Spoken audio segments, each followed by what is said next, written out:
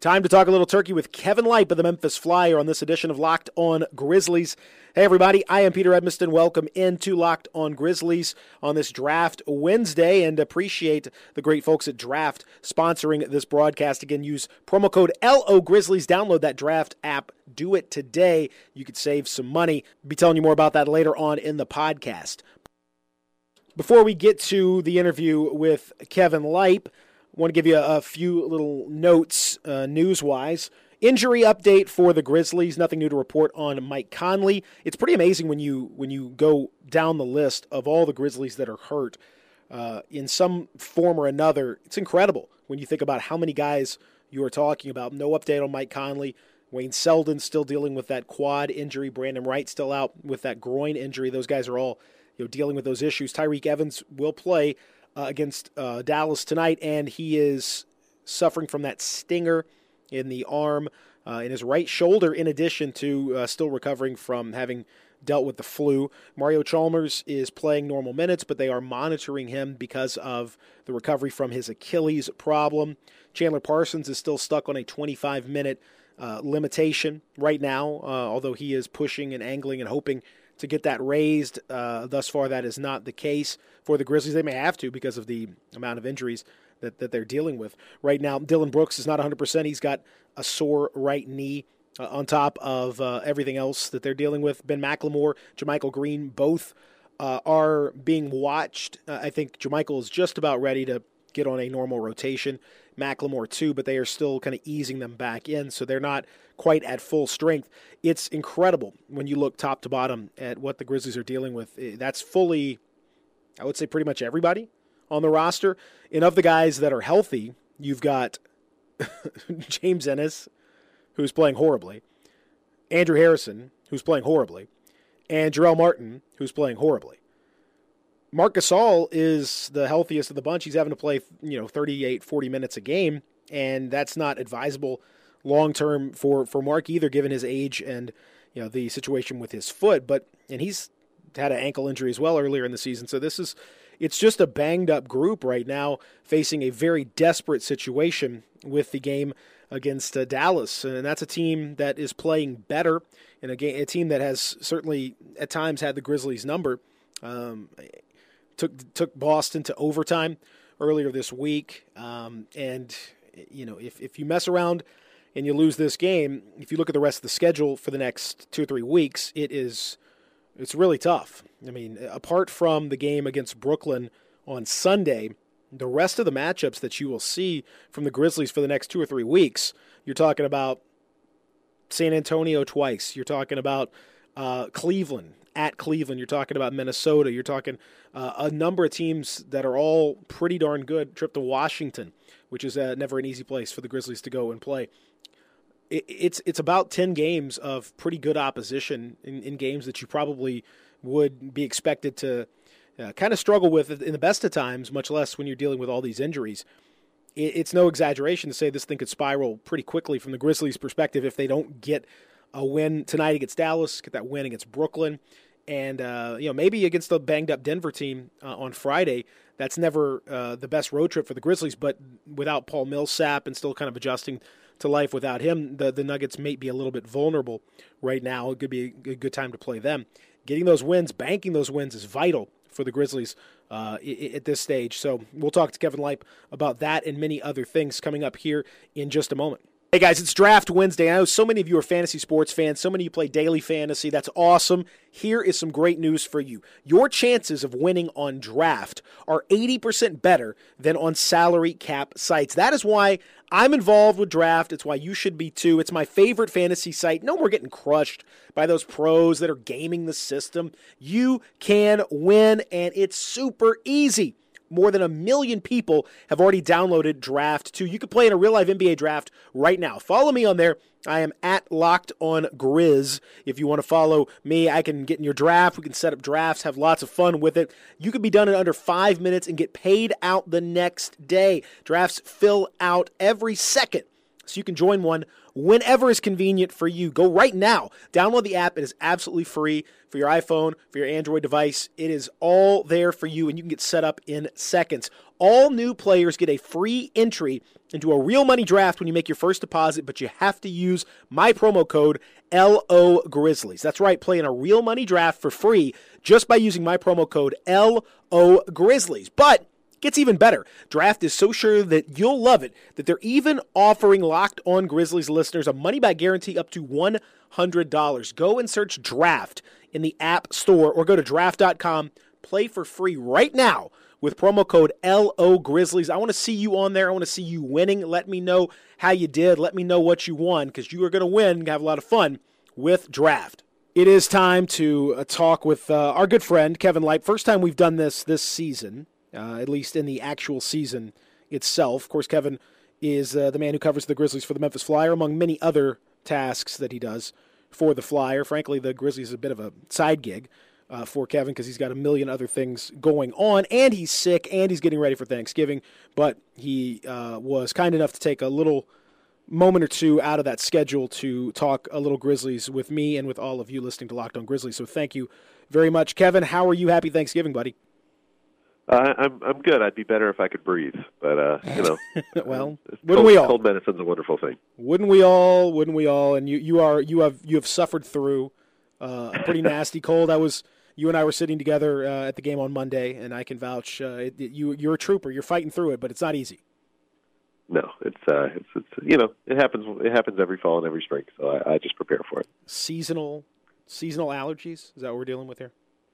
Yeah, and terrible sinuses. Just bad genetics. Bad. Just a rough genetic roll of the dice. Unfortunate. So you're hurt. So are the Grizzlies. You're sick. Tyreke Evans had the flu.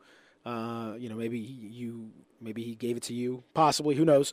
But it's been that kind of a year for the Grizzlies after that great start. Now sitting at 7-9, with the kind of point differential that you would expect a 7-9 team to have, the kind of net rating you'd expect a 7-9 team to have. The Grizzlies are not confounding the math this year, and facing a tough stretch of time without Mike Conley. What's your assessment thus far of basically the first month of the season? I think the first week or two really gave a false impression of what this team was. Right. I think the struggles that they've been having lately, while they are worse than probably they should be, this is the kind of rough start I expected them to have coming back in October. They've got a lot of guys who've never played with each other, a lot of guys who didn't. McLemore and JaMychal Green didn't even play in training camp. They're trying to work all these guys back into the rotation. It's just not clicking. And meanwhile, you have Mike Conley with an injury, and now he's out. He wasn't good when he was playing because he was trying to play through that injury. They've just got a lot of stuff going on, and we knew that they were going to have these kinds of issues. I think it's just because they were able to beat the Rockets and beat the Warriors so early. They caught those other teams at a weird time too, and I think we got kind of a false impression of where they were at in their progression, and now we're seeing that no, they're still figuring things out. What is the biggest issue in your mind for the Grizzlies, apart from the obvious situation with health, but among the Grizzlies that are playing right now? What is the biggest issue that you see? To me, it's defense, right? This is not a good half-court offensive team. And if they are not getting stops and getting out in transition and letting Marc Gasol get the rebound and throw the outlet pass, they don't have much of an offense. And it's all predicated on focusing on defense and getting those stops. And they're just not there right now. I don't know if it's a communication issue or if it's just, Ben McLemore and some of these other guys are just not great defenders. You've got Dylan Brooks out there who's a rookie. So, he's playing well for a rookie, but he's still going to get burned. I think especially out at the perimeter, defensively, they're just not. They're not locked in. They're not getting stops, and so number one, they're not getting stops on the other team is scoring. But then they're having to come down and run half court sets to get any points, and they're just not. They're not good at that either. So how many? Unless they are running, that's not working. Yeah, I think you're right about that. So it kind of sort of leads to the next question of, with the way things are going right now and with some of the rotations that you're seeing, how many legitimate players that you can count on are actually able to play for the Grizzlies right now? In terms of defense or overall? Yeah, well, in terms of defense, but really, you could even extend that to overall, because we saw on Monday night the minutes that were played by Andrew Harrison, Jerome Martin, and a suddenly very ineffective James Ennis were basically catastrophic and ultimately cost the Grizzlies what was a pretty winnable game from their perspective. Yeah. So how many players can they count on? Yeah. I mean, Tyreke and Mark and JaMychal. I mean, that might be the whole list. Chandler Parsons is still playing well. He's kind of struggling offensively a little bit. Defensively, he's been pretty solid this year, which is surprising. But that's still four guys. That's why I keep looking at these lineups that Fizdale has to throw out. And I notice, and I'm sure you get it too, from fans on Twitter and in emails and stuff. A lot of people are really critical of Fizdale for the rotations and for some of the things that he has done with this group. To what extent do you think that the recent struggles are Fizz's fault or in some way affected by the way that he has managed the situation? Maybe a little bit, but I just don't think he doesn't have the players, right? I mean, he's got guys who are returning from injury. He still doesn't have Wayne Selden, who is probably the best defender at the 2 spot that he's got on the roster, as much as that sucks to say. Oof. Ooh. But it's true, right? I mean, this is a guy who credibly defended Kawhi Leonard in a playoff series. Not great, but it's Kawhi Leonard. Well, certainly better than Harrison, certainly better than McLemore, certainly better than, you can go down the list. Dylan Brooks is hit or miss in that regard. Yeah. So yeah, you're not wrong. And so, so I look at the roster and there's just nobody. There's nobody there who can do it. And I think you've seen Marc Gasol be really vocally frustrated by that, and he's not wrong. There's no personnel. I don't think it's an effort thing, and I don't think Gasol does either. It's a focus thing. It's an attention thing. There's just not. He's got to coach these guys up to get them locked in on defense, and that's just a guy like McLemore coming from Sacramento, where he had 4 coaches in 4 years, and all of them were bad. It's going to take him a while to get defense if he's ever going to get it at all. We don't know. So. It's the construction of the team right now that's causing a lot of the defensive problems. I do think it was promising. I thought Deontay Davis played some good minutes against Portland. Yeah, his first good minutes all year. So there are guys who can maybe slot into some of these roles, but right now it's just not there. Well, it really kind of like makes you think about what the first portion of the season really was. Was it predicated on Tyreke Evans? Was this thing a house of cards built on Tyreke Evans' incredible scoring off the bench? Yeah, partially. I think Fizdale would admit that, right? I mean, you don't expect Tyreke Evans is good, but you don't expect him to be destroyer of worlds off the bench. Right. It was an unsustainable outburst from him. And he's still playing really well, but it's slacked off some just because nobody, Here's the reason I bring that up. Nobody's that good. No, the reason I bring that up is because if you look at net ratings over the last 7 games, so go back a little bit before the losing streak kicked in, it encompasses a little bit of the time with the diminished Mike Conley, the end of that that road trip, that kind of thing. You go back to those 7 games. In those 7 games, the Grizzly with the 4th worst net rating is Tyreke Evans, who was terrific to start the year, but has cooled off considerably, especially on the defensive end. The offense hasn't been that great either, but defensively he's rough. The only guys that are worse that have played reasonable minutes are the 3 that we talked about earlier: James Ennis, Jerome Martin, Andrew Harrison, all of whom, and my God, Harrison's numbers in extremely limited minutes are truly incredible. He is a negative 38 points per 100 possessions in his about 30 minutes of action, which is just an astonishing number. Yeah, I think that's we in the business like to call that bad. That is a technical term. That's right.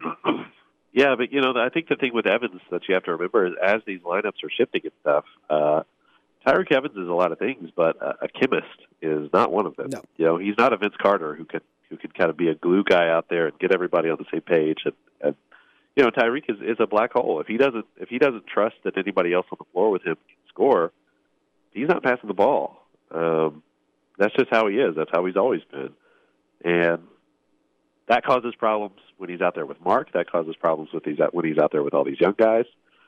Defensively, he's never been that good. I mean, he's kind of like Zach Randolph, right? He's got a good defensive performance in him every now and then, but that's not what he's known for. That's not what he's good at.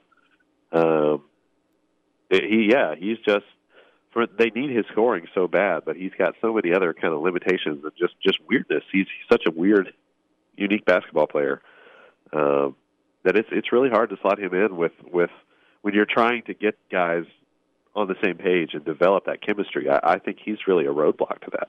It is true, and it's tough because not only from a physical I mean, look, it's hard because I don't want to take anything away from what he did and what he's done. I mean, it is, you know, his ability offensively is remarkable, and his ability to score when things break down is tremendous, and he is able to, off of one pass, create for other guys. It's just that's really it. It's the one pass, and if the shot is there, he'll get the assist, and great. If not, then the offense kind of breaks down. There really isn't that continued movement that you like to see from Fizdale's teams, and that's what he wants to incorporate. And to me, it kind of ends up being the discussion like what Marc Gasol was saying on Saturday night, where he just said kind of like, okay, look, like we gotta, it's not selfish in a bad way, but it is selfish in a sense of it's not, incorporating the rest of the team. And you see that in so much of what the Grizzlies do. And it made me think, Kevin, like with Mike being out now, Mark looks around the locker room. Who is connected to the years past? Who is connected to what he's built along with the other guys that were part of that over the last 9 years? What is there any connection at all to the past? I mean, no, not really. And I wonder if that's not playing a little bit on Mark's mind. Not that he's pining for the old days or anything like that, but it's just like the scope of trying to incorporate this, whatever the ethos that you want to talk about with the Grizzlies is, that trying to impart that upon all of these guys, so many of whom have come from teams that weren't winning, weren't part of winning cultures, aren't playing the way that he wants to play. I sometimes feel like it overwhelms him a little bit. I would be shocked if it didn't, right? I mean, there's certainly nobody left from like Lionel days other than Mike. I mean, it's a completely different team. It's a completely different organization. It's a completely different style of play. It's a completely different everything. No, but I think you're absolutely right. I don't see how it could not be affecting Mark. He's got to feel like the last guy standing and the last guy kind of taking it seriously.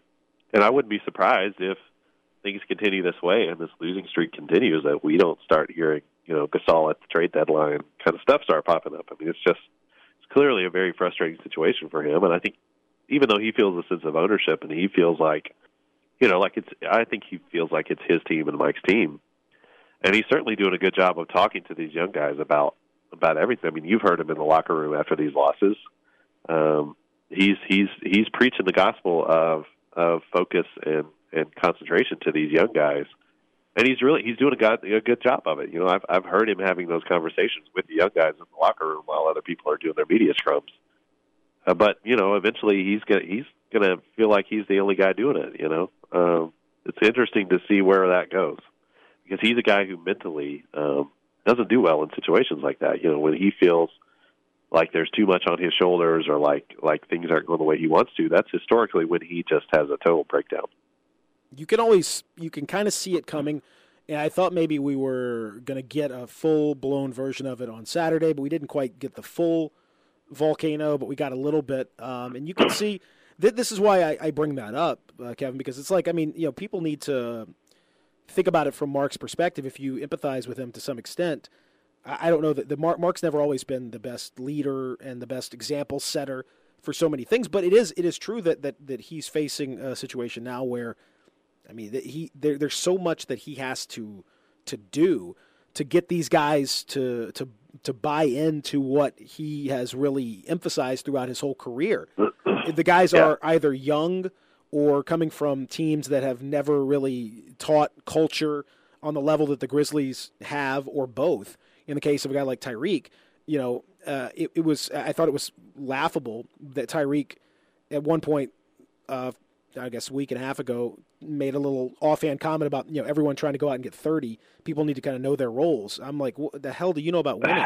When have you known about when have you known about winning basketball or sacrificing or any of that stuff? You've never been on a team that's been close to anything like that. So that to me kind of he's been on one playoff team, right? And he was hurt. Yeah, and he was hurt, exactly. I mean, he's never been close to that kind of stuff. Most of the teams that he's been on have been extreme lottery teams. I mean, not just the little lottery, but top of the lottery type teams. So, except the late lamented Memphis Tigers. That's very. I was at his final game, his final college game out in Phoenix, as a matter of fact, watching him going against Missouri. I think Damari Carroll was on that team, as a matter of fact. So he was, because Chris Wallace always drafts the guy who beats the Tigers in the tournament. There you go.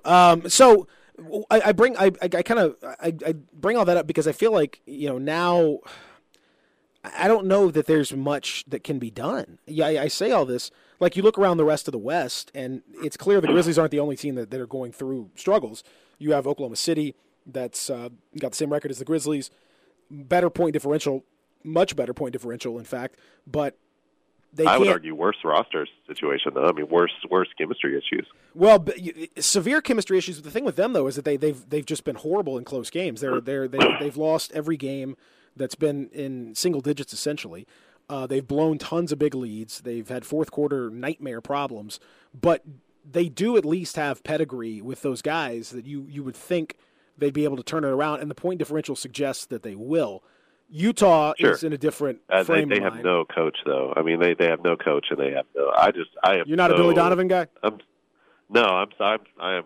selling on Oklahoma City all day this year. Selling for the playoffs?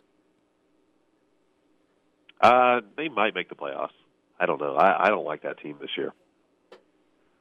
It feels like it'd be very hard for that team, just based on the sheer amount of opportunity they're going to have a guy, Paul George. I don't think they've really scratched the surface of what he can do. Clearly Melo is always an awkward fit, and Russ doesn't seem to have made the adjustment, but I'm betting on the talent overcoming all of that, more so than, for example, the Clippers look like they're. I think they're. I'm not going to say done, but it's pretty close, and I think we're about a week or two away from Doc Rivers looking for work. That's what I was going to say. I don't know if the Clippers are done, but I definitely think Doc Rivers is. I mean, that's another team like the Grizzlies that started the season pretty well. They were 4-0. They won their first 4 games. Yeah. And then they've just been completely off the rails from that point on. That's the thing that's encouraging to me about the Grizzlies. Like, they're not winning games, but they're not. They don't look like dog crap. Like they did in the Indiana game, and then they played defense for a quarter and almost won. Right? The Portland game was a close game that they should have won, but they didn't win. But I still thought it was better than where they'd been. They certainly laid an egg against Houston, but I think that was to be expected. I think the Grizzlies, they have some signs of life. It's just they just have to figure it out. And it's a question of whether they're going to or not. You still think? Were you a playoff? I forget your pick. Were you playoff or no playoff? Well, I said they were going to win 44 games. I don't know. Are you scaling that down, or are you still good on that? I think that still sounds about right. I think they'll come out over 500, but I don't know. That may be 9th. That may be 10th. I don't know what the West is going to look like this year. It's going to be close in that like 7 through 9 spots. I think I was higher on some teams that I shouldn't have been high on. I thought the Pelicans were going to be better. They're better by default right now, just because they don't have any injuries yet. But that's a terrible organization with a terrible injury track record, so they'll have one at some point. I thought the Jazz were going to be better. They're not better at all. There are some teams that I thought might be better than the Grizzlies that I just don't think are going to get there. Yeah, I think the Jazz still, once Gobert comes back and they can work I think that I don't really. They've been relying so much on Donovan Mitchell, who's you can see the flaws there. Rubio has not worked out the way that you would have anticipated with playing alongside Snyder. The Rodney Hood off the bench thing is, I don't know. I bring up that name, and Grizzly fans instantly want to slam their car into a bridge embankment. So sorry about that, but that hasn't necessarily worked out either. And so starting Joe Ingles, I don't know. I still think they've got enough talent, and I really do like Quinn Snyder. So I think that they have a chance to pull this thing out once, as long as they don't lose too much ground without Gobert. That's my worry. Yeah, that's what it is for me. I just think they're going to be in too deep a hole. Yeah, that's my worry. That's my worry for the Grizzlies as well, though, because if you look at the schedule coming up, it's like, you got the game tonight against Dallas is really a must-win. You go to Denver, and Denver's without Millsap for a while. That's a different Nuggets team, but that's certainly a talented group. And even if they throw like Juancho in or something like that, you can still they're going to be a good offensive team. So the Grizzlies are going to be tested defensively. That's a tough place to go and play. Brooklyn on Sunday. On a one-game road trip to Denver the day after Thanksgiving. They're going to lose. Yeah, that's a schedule loss pretty much. And then back home to play Brooklyn, who you would think is a win, except I think stylistically, they beat the Grizzlies last year in FedEx Forum. They play the fastest pace in the league against a team that doesn't really like to defend that. They can shoot a ton of threes and get hot, and the Grizzlies have been vulnerable from time to time with that. So just be careful with that game. After that, the next 10 games are tough. You're talking about a couple of Spurs games. You're talking about a trip to Cleveland. You're talking about Minnesota thrown in there. You're talking the trip to Washington. You're talking about there's a bunch of tough games. There's not much respite in there. And my worry is if this coincides with Mike Conley being out, the Grizzlies rip off losing 7 of 10. You're looking at that's a pretty deep hole to climb out of if Mike Conley comes back healthy, and that's I still think a very big if. Yeah, it's not. I definitely don't think he's going to come back healthy in 2 weeks. I don't think anybody thinks that. It's tough. They're looking at a really tough schedule. I think things are going to get ugly. I think things are going to get ugly, and this is kind of the worst case scenario, right? They're going to be really bad headed into Christmas, and trade rumors are going to start up. They could, and I think that they will. I mean, they are. They started up last year, right? They're going to. I don't see a lot. Maybe. I was thinking about it just with Mark. I just don't see a lot of compatible teams at this point. I don't see a lot of compatible options for the Grizzlies that make sense for both sides of it. I could make up all kinds of nonsense and some stupid trades that would be great and whatever, but that's not what we're talking about here. If you think Cleveland might come off that Brooklyn pick in order to strengthen their roster, and you try to find something that works salary-wise, I don't know, maybe there's some logic there. But I just don't see a lot of logic that would work and that would be worth the Grizzlies' time. And so, and that would be true with Mike as well, who is in a lot of these trade rumors. But he's hurt, he's damaged goods, so you can't even really incorporate him into any of this discussion right now. Yeah, I think to me it's just an issue of when the trade rumors start up is mentally. That's historically been a thing that Gasol clearly is affected by. His biggest breakdown yet was the end of the season before he became a free agent last. That was like the tearing the jersey, the fouling out in Detroit, just sitting on the floor. This stuff affects him. It always has. He says it doesn't, but it always has. Yeah, it has, and it will be asked about and questioned. Every time the Grizzlies go on the road, that will be the first thing that comes up. So it's imperative that they can do something to just kind of keep it from getting to be a bad slide. I think also for this team, Kevin, to me it seems, particularly without Mike, as Chalmers goes, so goes the team. He has become such an important part. He played pretty well on Monday night, which gave them an opportunity to beat Portland. They couldn't, but he was pretty good. He was horrible against the Rockets, and the Grizzlies got killed. I think this is where I don't love it, but I do think it puts a ton of pressure on Mario Chalmers to be effective, or else I don't think the Grizzlies have a chance in just about any game. Yeah, I totally agree. I took some comfort in the fact that he was actually able to get to the rim and finish against Portland. That's been a thing that he hasn't done well all year. So maybe he's just feeling that pressure, and he's getting that extra step in. Just mentally he's there now, or maybe he just had a good night. Maybe Portland is worse on the interior than I think they are. But to me that's what it's about, right? He's got to play with a little more confidence. He's got to be able to get to the rim. He's got to be able to turn the corner and pick and rolls, or they're dead. What's your ideal starting lineup? With Chalmers? Well, just in general. Right now, given where the Grizzlies are at, what's your ideal starting lineup? What's your ideal rotation if you're the coach? I think you stick that bench unit back together. I mean, I know Parsons has kind of moved into a starting 3 role again, but I put him back on the bench. I think Ennis, when Conley is healthy, Ennis seems to play better, right? He defends better, he gets putbacks, he rebounds better. I think he's a guy who really needs a set role in the rotation, or he struggles. We've seen that, right? He played 7 minutes the other night. He was terrible. If there's uncertainty about what his role is going to be, he doesn't play well. I think you just stick him in the starting lineup. He doesn't have to play 25 minutes just because you're starting him, but you start him. I like Brooks off the bench, but I think he's done well as a starter too. His numbers I'll say his numbers are significantly better as a bench player than a starter for a lot of different reasons. That could be just as a ripple effect of what's going on with the team and all that. But his numbers are significantly better as a bench player. Yeah, I mean he's a rookie. He's going to play better against worse players. I think that's you move him back to the bench.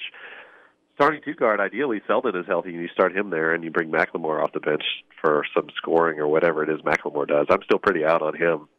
He's getting there. He's getting better, but I'm just still. I don't really see where he helps you. I'd rather have Selden out there for his defense in the starting unit. But would you start McLemore at this point right now? If you're given that Selden is out, would you just go ahead and start McLemore?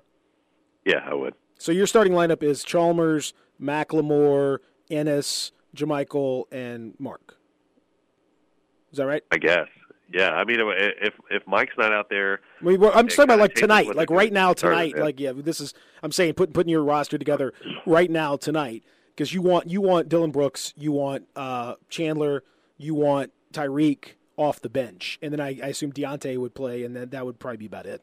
That's a 9-man rotation right there. Can I give you here's my theory too, and see if you agree with this.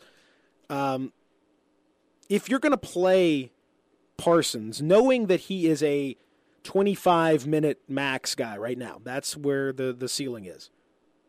I don't think you can start Chandler Parsons or anyone else for that matter, start them and finish them with a 25-minute window. I think the gap where you sit out is too big. And I've talked to Chandler about this. You normally, in your minutes, the way that you go, you're a starter, you play 30, 35 minutes, you sit for a little while, you come back in, you stay relatively connected to the game. But the gap of time where you have to sit out, if you start and play the first 7 or 8 minutes of the game, well, then you've got the next 17 that you have to allocate out over a 38-minute, 40-minute stretch, which that's too much spread, especially for a guy who needs to stay warm. His body needs to stay warm. I feel like that affects his ability. He was great in the first half against the Rockets, for example, and just completely non-existent in the second half. I think that affects him. Yeah, I think it does too. I think it's on Fizdale to kind of realize that, honestly. No, I think that's totally right, and that's the reason I keep him off the bench. He's better. He's been better playing 20 minutes than he has played more than 20 minutes, right? You need to keep him fresh for the end of the game. If you want him to close, if you don't want him to close, then start him and do whatever. But I think you do want him to close. But he clearly wants him to close. You need him to close because he's one of your better offensive players right now. He's one of your better threats out there that he can actually shoot. He has shown the ability then to drive off those closeouts, to do a little bit of the playmaking that he was signed to do. It's been that part has been one of the bits of good news for the Grizzlies. And I asked him about bumping up that number. I don't know if they're going to do that, Kevin, but they may need to. I mean, I don't know that he's doing stuff that no one else can do for this team right now. He's a pretty important guy. Yeah. Yeah, I mean, he was signed to be the third best player on the team, and I guess right now he kind of is by default. But For a guy that we were talking about the stretch provision for coming into training camp, it's a huge success this year so far. It's one of the surprises that you've seen from this team. So now, to kind of wrap things up as we go into Thanksgiving, what do you think it bottoms out here, kind of, right? You think you're looking at a stretch where it's going to get pretty ugly, but then the bounce back. You think they fight through it and bounce back, or do you think that this thing could spiral completely? They've always fought back before, and I think Conley and Gasol are part of that. I think they fight back. I think they've got a lot of guys with a lot of pride on this team. I mean, JaMychal, I see fight in this team. I think they're lacking in execution now, not in willingness, not in effort. They're lacking in execution, and so I think the execution will hopefully that'll come. Right? I mean, I think this is a team that's always played their best historically, even though there's not much connection to these past eras. This is a team that has always played their best with their backs totally against the wall. I mean, they beat Cleveland at Cleveland with 8 players one time, right? The nasty nine last year before, whenever they did that whole thing. It's I agree. They have, as a franchise, they've tended to thrive upon adversity. But I will say this, and something that you alluded to earlier. I do think now is the time. If ever there is a time for Deontay Davis to step up and be the guy that some of us really thought he could be, this would really be a nice little time for him to jump up and play those key minutes, because I think he has a chance to Wally Pipp or to send Brandon right into kind of a Wally Pipp mode where he can just sneak right in, and when Brandon's hurt, and if he can play well enough, I think that pushes Brandon kind of out of the mix and back onto the trading block. Yeah, I think so too. I think if Deontay wants to make it in the league, he's got to show that he can. He's had a pretty rough start to the season until the other night. So I think he's got to prove that he wants it. He's seen what Jarrell and Andrew Harrison did in training camp. He's got that same opportunity now to say F you, play me, and do that. I think he needs to see that. F you, play me. I like it. What's the light Thanksgiving? But not like Quincy Pondexter, where he literally yelled that at the coach. Don't want that. No, we don't want any of the drama associated with Quincy Pondexter at all. The most emo Grizz that there ever has been. What's the Light family Thanksgiving like? Well, all of my wife and I our whole families are here. So we do Thursday we'll do with my in-laws, and Friday we'll go hang out with my family. Do you cook? I don't really do Thanksgiving food. I typically cook in our household, but Thanksgiving I kind of leave up to my wife. She does a lot of pies. She's more of a baker. You don't do a turkey? And I'm more of a cook than a baker. Yeah, but you don't do a turkey? I mean, that's a challenge for a cook to tackle that turkey and to make it something unique and special. Well, my wife's grandmother is extremely good at the turkey, so that's taken care of. So, and you're not a casserole guy or any of that stuff. Not really, no. I don't like casseroles. That's my. If there's any controversial take at all, I don't think there's a single casserole I like. I can get behind a casserole. I like a green bean casserole for Thanksgiving. Nope, not having it. Not having that. Not having any of that. Just not having it. No, it's not my thing. I don't. It's just, unfortunately, it leaves out a lot of the Thanksgiving table for me. But that's sad for you. I feel bad that you don't have that in your life. It's okay. I've tried it. It's just not my. I've come to grips with the fact that I'm not a casserole person, and that's okay. It's okay for some people not to be casserole people out there. I mean, if you say so, I guess. I have a family member who's not a pie person, and now that is really sad. I mean, how can you not like pie? I mean, what is wrong with it? It's superior to cake in every way. Well, I'm not going to go that far. Like pie or a chess pie or a chocolate fudge pie I don't like pies with fruit in them. That's a hot take. You don't like a key lime pie? Well, that doesn't have the fruit in it. You mean like a cherry pie? Oh my God, a cherry pie is the great. That's the king of all pies, a cherry pie. Oh, Lipe, It broke my heart. Yeah, I'd rather have like a cheesecake with cherry pie filling on it. Oh my wife makes an unbelievable the lattice top cherry pie. Oh my God, it might change your mind. I don't know if anything could. I mean, there's some casseroles that maybe could change my mind, but on cherry pie. My hottest of hot takes is that apple pie is garbage and no one should eat it. Oh cooked my apples. God! Cooked apples are disgusting. What? Ah! There's a place called the Blue Owl in Arnold, Missouri, not too far outside of St. Louis, that serves what they call the mile high, the levee high apple pie, and it is a mound of apple pie. It is like, I don't know, probably I swear it's 9-10 inches maybe. Like it's insane how thick this pie is, and it is amazing. And you might hate it, you probably would. But if anything's going to change your mind, it'd be that one. They do a wonderful job, and you have blasphemed greatly on this podcast. Yeah, and I love apples. But I like a Granny Smith. I like a Honeycrisp. I don't like mealy apples. Ooh, when I'm you with cook you apples, there. they get mealy.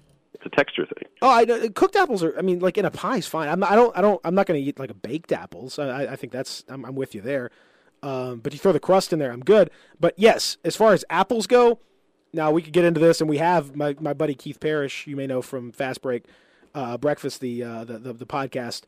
We've had an apple discussion, an extensive apple discussion, and the superiority of the Honeycrisp versus most other apples. I mean, I'll listen to a few, Kevin, but the Honeycrisp is clearly, in my mind, it's king of apples, king of eating apples, at least. I also like it like an extremely tart Granny Smith. I mean, if you're in the right mood, that's fine. Yeah, I can go with that. I'm okay with like a sweet tango. That's an interesting one. I'm okay with like a Fuji's fine. In a pinch, I can deal with that. Mm-hmm. A Gala is okay. Pink Lady, I'm good with. I like Pink Ladies. A lot of good one. Don't be fooled by. Once they start getting mealy, it's no. Mealiness. It's the texture. I don't like them. Can I give you another apple hot take real fast? After I think Sure. I've run off everyone on the podcast with all the discussion about apples. Here's the thing: you got to make it cold. Apples should always be refrigerated, or at least cool, like your room did. Like it's. You can leave them out, but they got to be out like in the winter when it's cool in here. Yeah, I don't want to leave them out. They must be refrigerated, or else that enhances the crispness. You open up mealy possibilities when you get a room temperature apple. And when I see a basket of like Red Delicious at some event, I want to throw it at people. Like, what the hell is wrong with you? Why would you do this to people? Red Delicious is maybe the worst apple anyway. Ugh. It is. And it's always served room temp, because if anyone's serving Red Delicious, they don't give a damn about you or your family. They are just crapping out whatever to make you, here, eat something. That's fine. Just we put some stupid apples out. We got them in a bag for 99 cents here. There you go. That's the kind of regard they have for you. If someone serves you Red Delicious, teacher, have the worst apple there. Exactly. I hate you, teacher. If anyone serves you a Red Delicious, it is legal to slap them in the face. Like right there, just say, just get out of here. That's legal. A lot of people don't know that. Lipe, have a happy Thanksgiving, okay, buddy? Thank you for powering through your illness to give us some hot takes. Enjoy. I got a little touch and go there, didn't it? It did. I hope to have edited. If you hear massive pauses, it's because I didn't do a good job of editing out. Kevin nearly died in the middle of this taping, but thankfully he did not. So that's what I'm thankful for this Thanksgiving. I'll see you soon, bud. Have a good one, man. Thanks. All right, man. Take it easy.